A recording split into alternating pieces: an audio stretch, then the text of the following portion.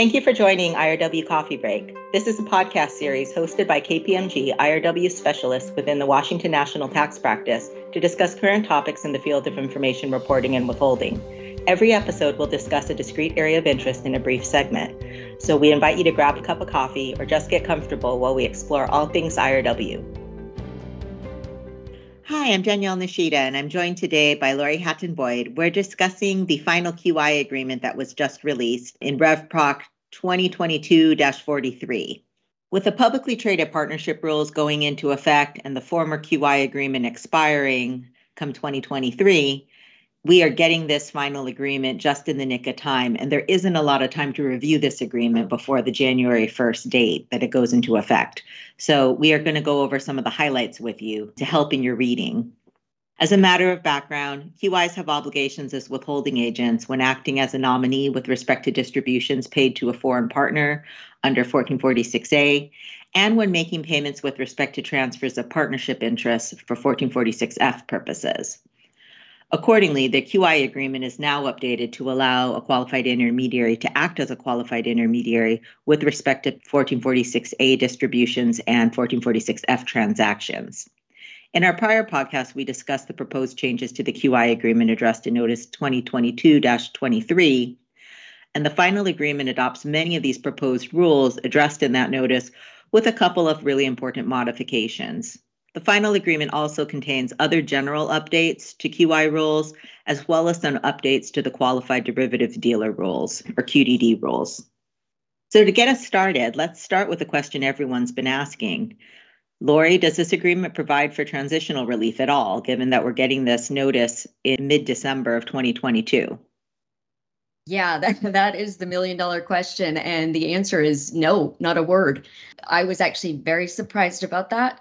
I actually thought that IRS was going to follow that same good faith effort that they did with the 871M withholding rules, but we're not seeing anything in this agreement regarding any type of transition relief.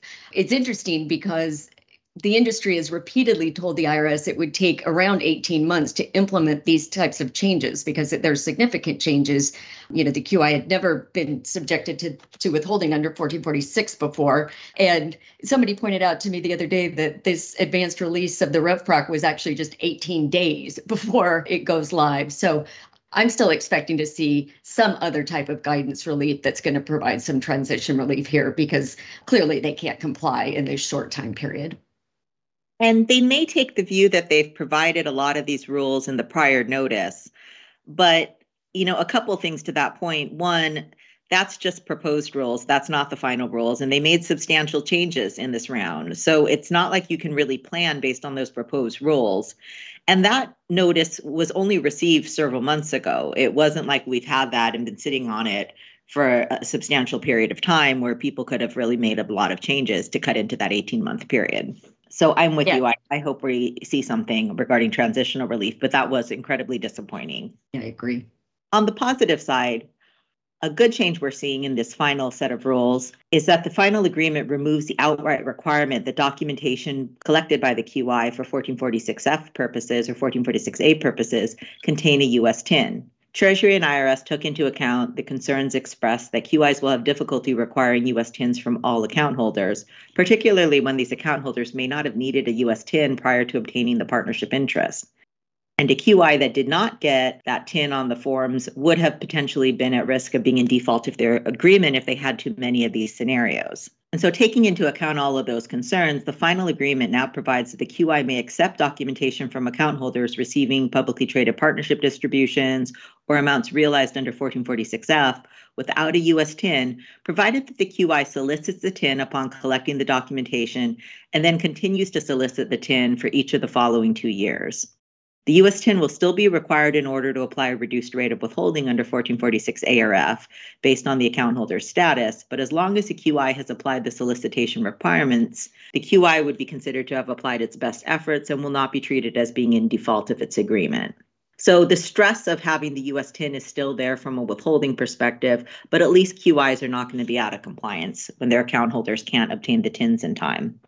This is also a significant change when considering the requirement that a disclosing QI was required to pass up valid documentation for all account holders receiving the payment, which would have then included that US TIN for each account holder. And that would have prevented a QI from acting as a disclosing QI if even one account holder for that payment didn't have a US TIN. Now, at least, this US TIN is not required, and that disclosing QI would be able to pass up the documentation without the TIN. However, while this provides some relief to disclosing QIs, it does not appear that we're seeing the relief that the industry had hoped for in those disclosing QI rules. Yeah, and what's interesting with that is they actually did the opposite of what I thought they were going to do. I was expecting to have some transitional relief for the US TIN rule so that non-US persons that were investing into PTPs had time to go apply and receive a US TIN. But then I thought they would get rid of this all or nothing concept for the disclosing QI. And instead, they had permanent relief on the US TIN, but retained that all or nothing concept for the disclosing QI. Which goes to your point earlier, Danielle, about that with the proposed rules, that you really couldn't start planning and implementing this because those that did, that were thinking that that's exactly what was going to happen and that they were going to go the NQI route with respect to account holders where they couldn't get the valid documentation. And now everything that they had done working towards that compliance has been undermined by the way these final rules came out.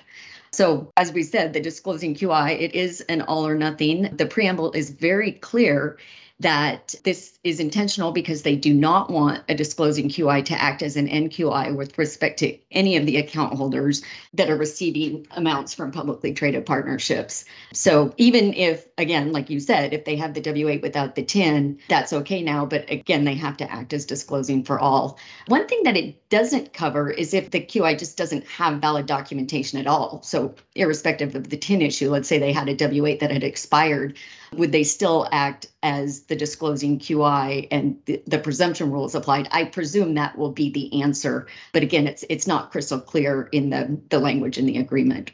And, in addition to the lack of transition relief, I think this was one of the more disappointing things, because if there's one thing that got commented on repeatedly, it was this all or nothing disclosing QI approach. And there never seemed to be a really good reason for why it had to be an all or nothing approach. And as you said, it doesn't address what you do if you're a disclosing QI that passes up documentation that's not valid.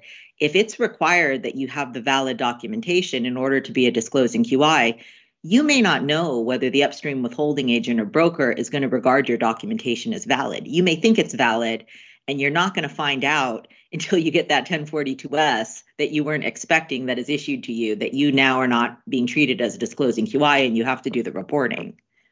Yeah, that's a valid point.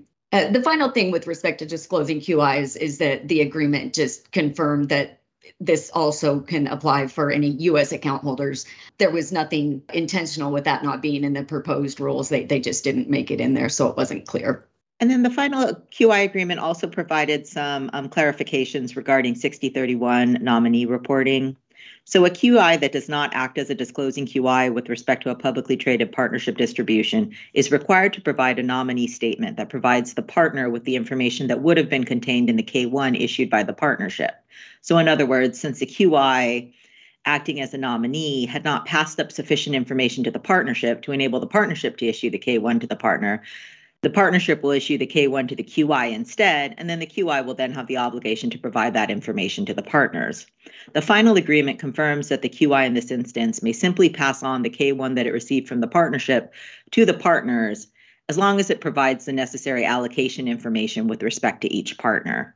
So the QI doesn't have to create its own statement. It can just pass on what it's received along with allocation details. And I think that's a really useful provision in this agreement. And the only reason we know historically 1446 was not covered by the agreement, but we know with respect to distributions, some QIs were acting as QIs, and that's exactly what they were doing, is giving a copy of the K1 and the percentage allocation. So those that were doing that already have a process in place for that. So I think that's helpful. And then in addition, with respect to the disclosing QIs, the disclosing QI will now not be required to pass up a disclosure typically required under 6031 to the QI's nominee for the payment when the QI's nominee maintains fully segregated and disclosed accounts for the disclosing QI's account holders that has the information necessary for the PTP to issue the statement, i.e. the K1. And so in other words, where the disclosing QI would normally have to pass up specific information upstream, they're eliminating that requirement where that information is really already contained by that upstream nominee. And then the final agreement also updates the definition of a nominee to mean any entity that holds a publicly traded partnership interest directly or indirectly for another person, which is just aligning the definition with the Section 6031 definition. And then we also saw a bunch of changes with respect to the required reviews and certifications that a QI must make. Lori, do you want to walk us through the ones required for 1446A and F purposes? Yeah, sure. So as you can imagine, they've included as part of the review that internal or external compliance review steps to ensure that the QI is compliant with respect to its documentation, withholding, and reporting on 1446A and F payments. What they did that's most notable was they actually changed the sampling. So before there was the three different stratum, the direct non-US, the direct US, and indirect, and then you would apply the formula if you're using the safe harbor method in the agreement, and the maximum would be 321 accounts. Sometimes it could be a little bit more than that, but just by a few, depending on how the stratums were diversified. But here we now have a new concept of a certainty stratum, and that's going to be the top 30 of account holders that are receiving these payments that are subjected to 1446A and F. And that certainty stratum are going to be taken out prior to putting together the population that's going to be subjected to the sampling. So now where we've got these payments, if it's a QI with any type of volume, we're going to be quite a bit over that prior maximum of 321 accounts. And for purposes of the withholding spot check, which was always 30 accounts maximum in each of the stratum, the agreement makes clear that any account that's in a certainty stratum for the documentation purposes, all of the accounts in that certainty stratum must also be reviewed for purposes of the withholding spot check. So that's also going to substantially increase the number of accounts that are reviewed for withholding purposes. And then they also provided additional information regarding QDD good faith reviews and their filing requirements. The final agreement continues to reserve on the factual information that must be reported for QDD's periodic certification when the transition period ends, and the details regarding sampling of QDD accounts. That isn't going into effect in 2023, so they've indicated that the plan is that any additional changes to the QDD rules and all of these additional details will be provided in a later rider to the agreement. The agreement also incorporated existing QDD rules that were contained in the notices and FAQs already in existence, including things like the extension of the QSL rules and the good faith transition period until 2025. So they're just putting all of that into the notice, but there were not any substantial changes to those rules. The agreement clarifies that while QDDs are not permitted to file for waivers of periodic reviews, this limitation does not apply during the transitional period prior to 2025, provided that the QI otherwise meets the waiver requirements. And that makes sense because there are no periodic reviews from a QDD perspective, so you're just following the QI rules there. And then the filing requirements for QDDs were amended to clarify that in addition to the Form 1042 that must be filed by all QDDs, QDD corporations should file either an 1120 for U.S. corporations or an 1120F for foreign corporations, and QDD partnerships should file a 1065, which was a clarification we did not have previously. And they provide a little more detail about how it will work for QDD partnerships. So a QDD partnership will be required to provide information equivalent to the Schedule Q that would be attached to the 1120F. They don't actually create a Schedule Q for the 1065, but they're instructing the QDD partnerships to simply provide the information that would be contained on that Schedule Q. So one thing I might be curious about is whether you could just take the Schedule Q that would otherwise be attached to the 1120F or it's to the 1042 and attach that to your 1065. It seems like that should work, but they didn't clarify that. And then the other change for QDD partnerships is rather than just self-reporting and paying the QDD tax liability in the way that a corporation would, it appears that QDD partnerships will be passing through the tax obligation through to the partners and reporting the tax paid to the partners. So specifically, QDD partnerships will be required to issue Forms 1042S allocating the QDD's QDD tax liability to each non-U.S. partner. U.S. financial institutions and U.S. partners of QDD partnerships are also going to be required to pay any U.S. taxes owed with respect to the QDD's activities on their own returns.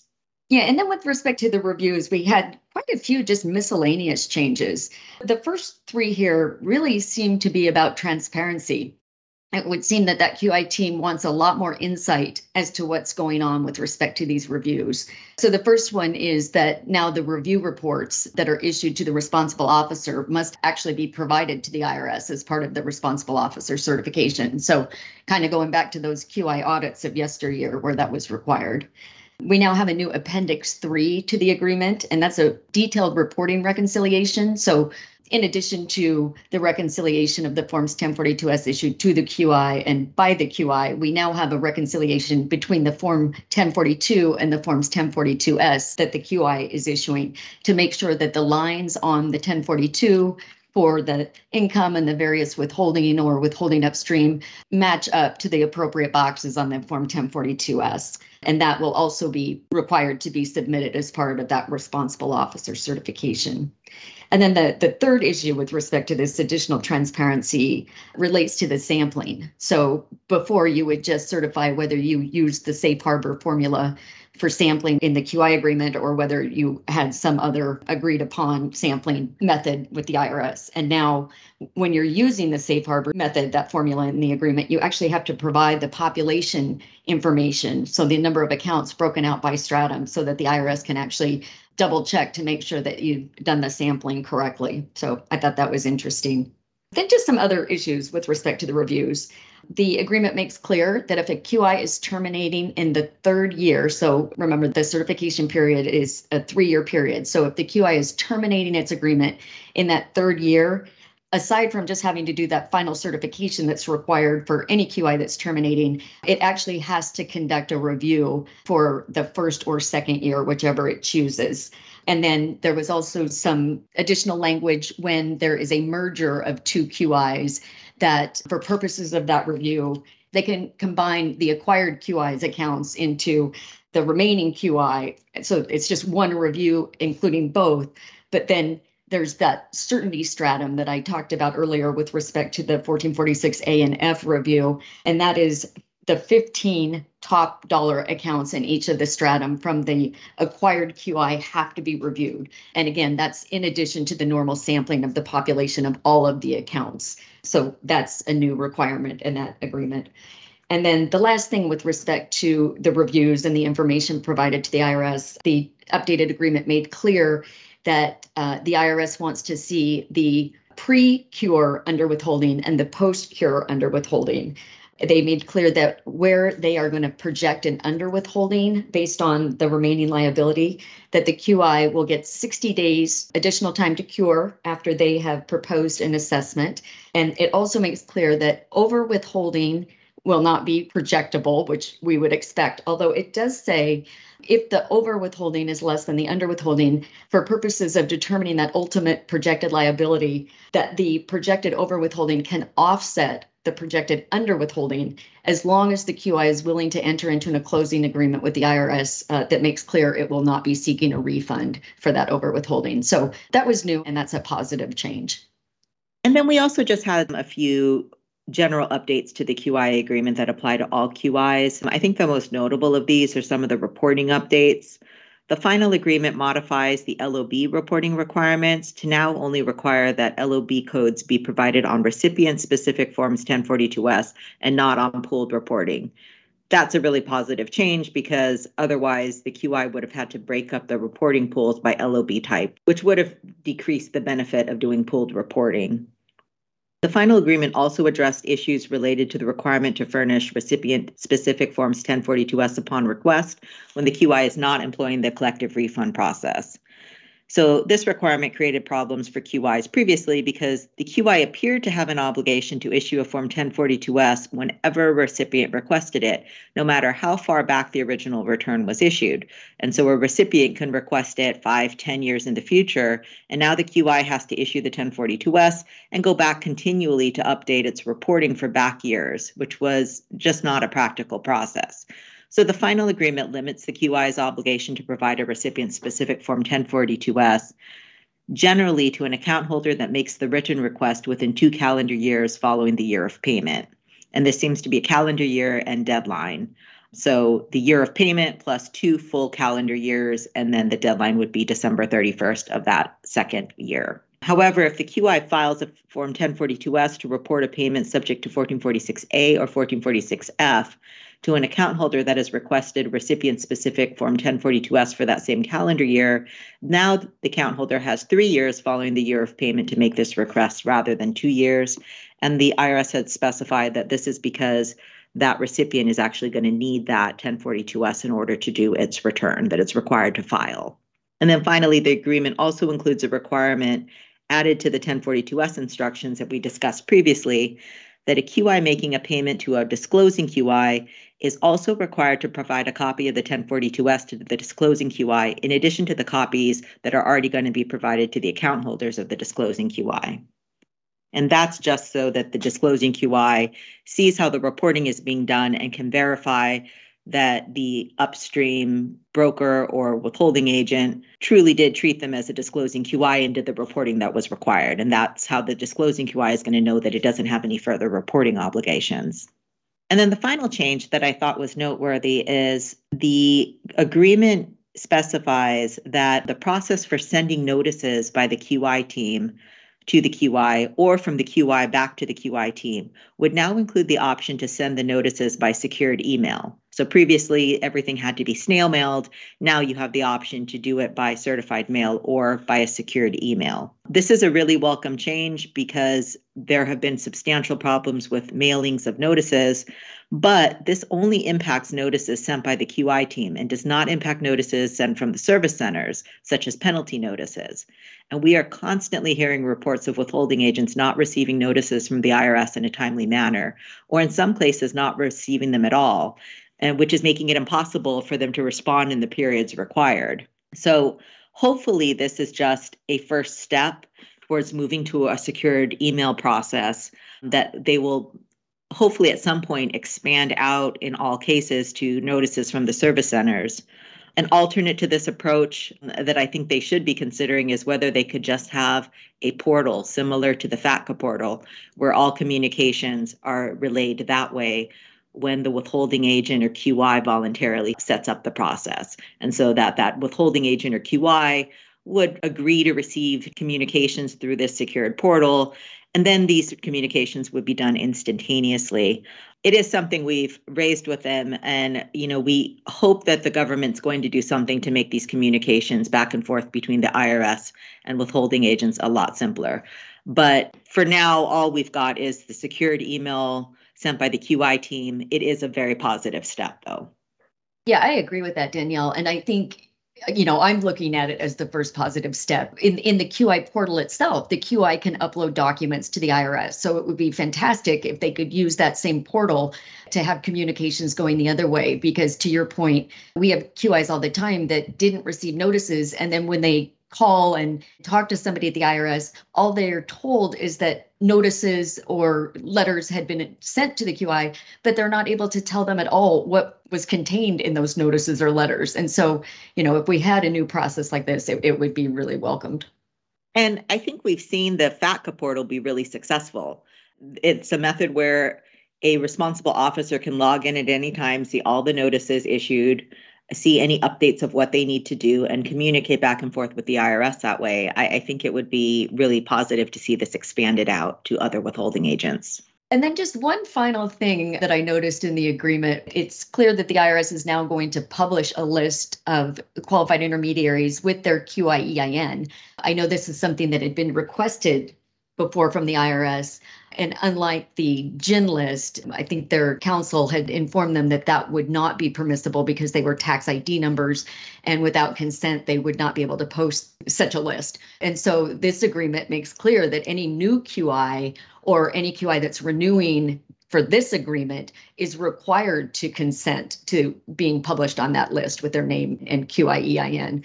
So I kind of thought that was funny that, you have to get consent, but then now the consent's required, but I understand that you don't have to act as a QI. So I see where they're coming from. And I think probably the overall scheme of things, it'll be better to have that list so that nobody has to worry about a QI certifying that they have entered into an agreement when they haven't, or if their agreement had been terminated and they were continuing to certify QI status. I think the question now is, are we going to expect to see a withholding agent requirement to actually validate those QI EINs against this list, the way that you would with a FATCA GIN? Right. That's going to be interesting because, again, you get to rely on the certifications made unless you know or have reason to know. And yeah, it certainly opens up the question, do I have reason to know if there's a published list that, do I have to avail myself to it?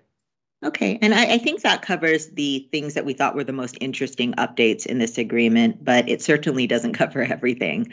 So we wish you happy reading. And on behalf of the IRW Coffee Break team, we want to thank you for listening in to all our podcasts throughout the year. We had planned to do our annual year-end wrap-up, but because this QI agreement was released so quickly, we wanted to get this out at year-end because we knew QIs would have to address this immediately. So we will do a year-end special starting in January. Happy holidays, everyone.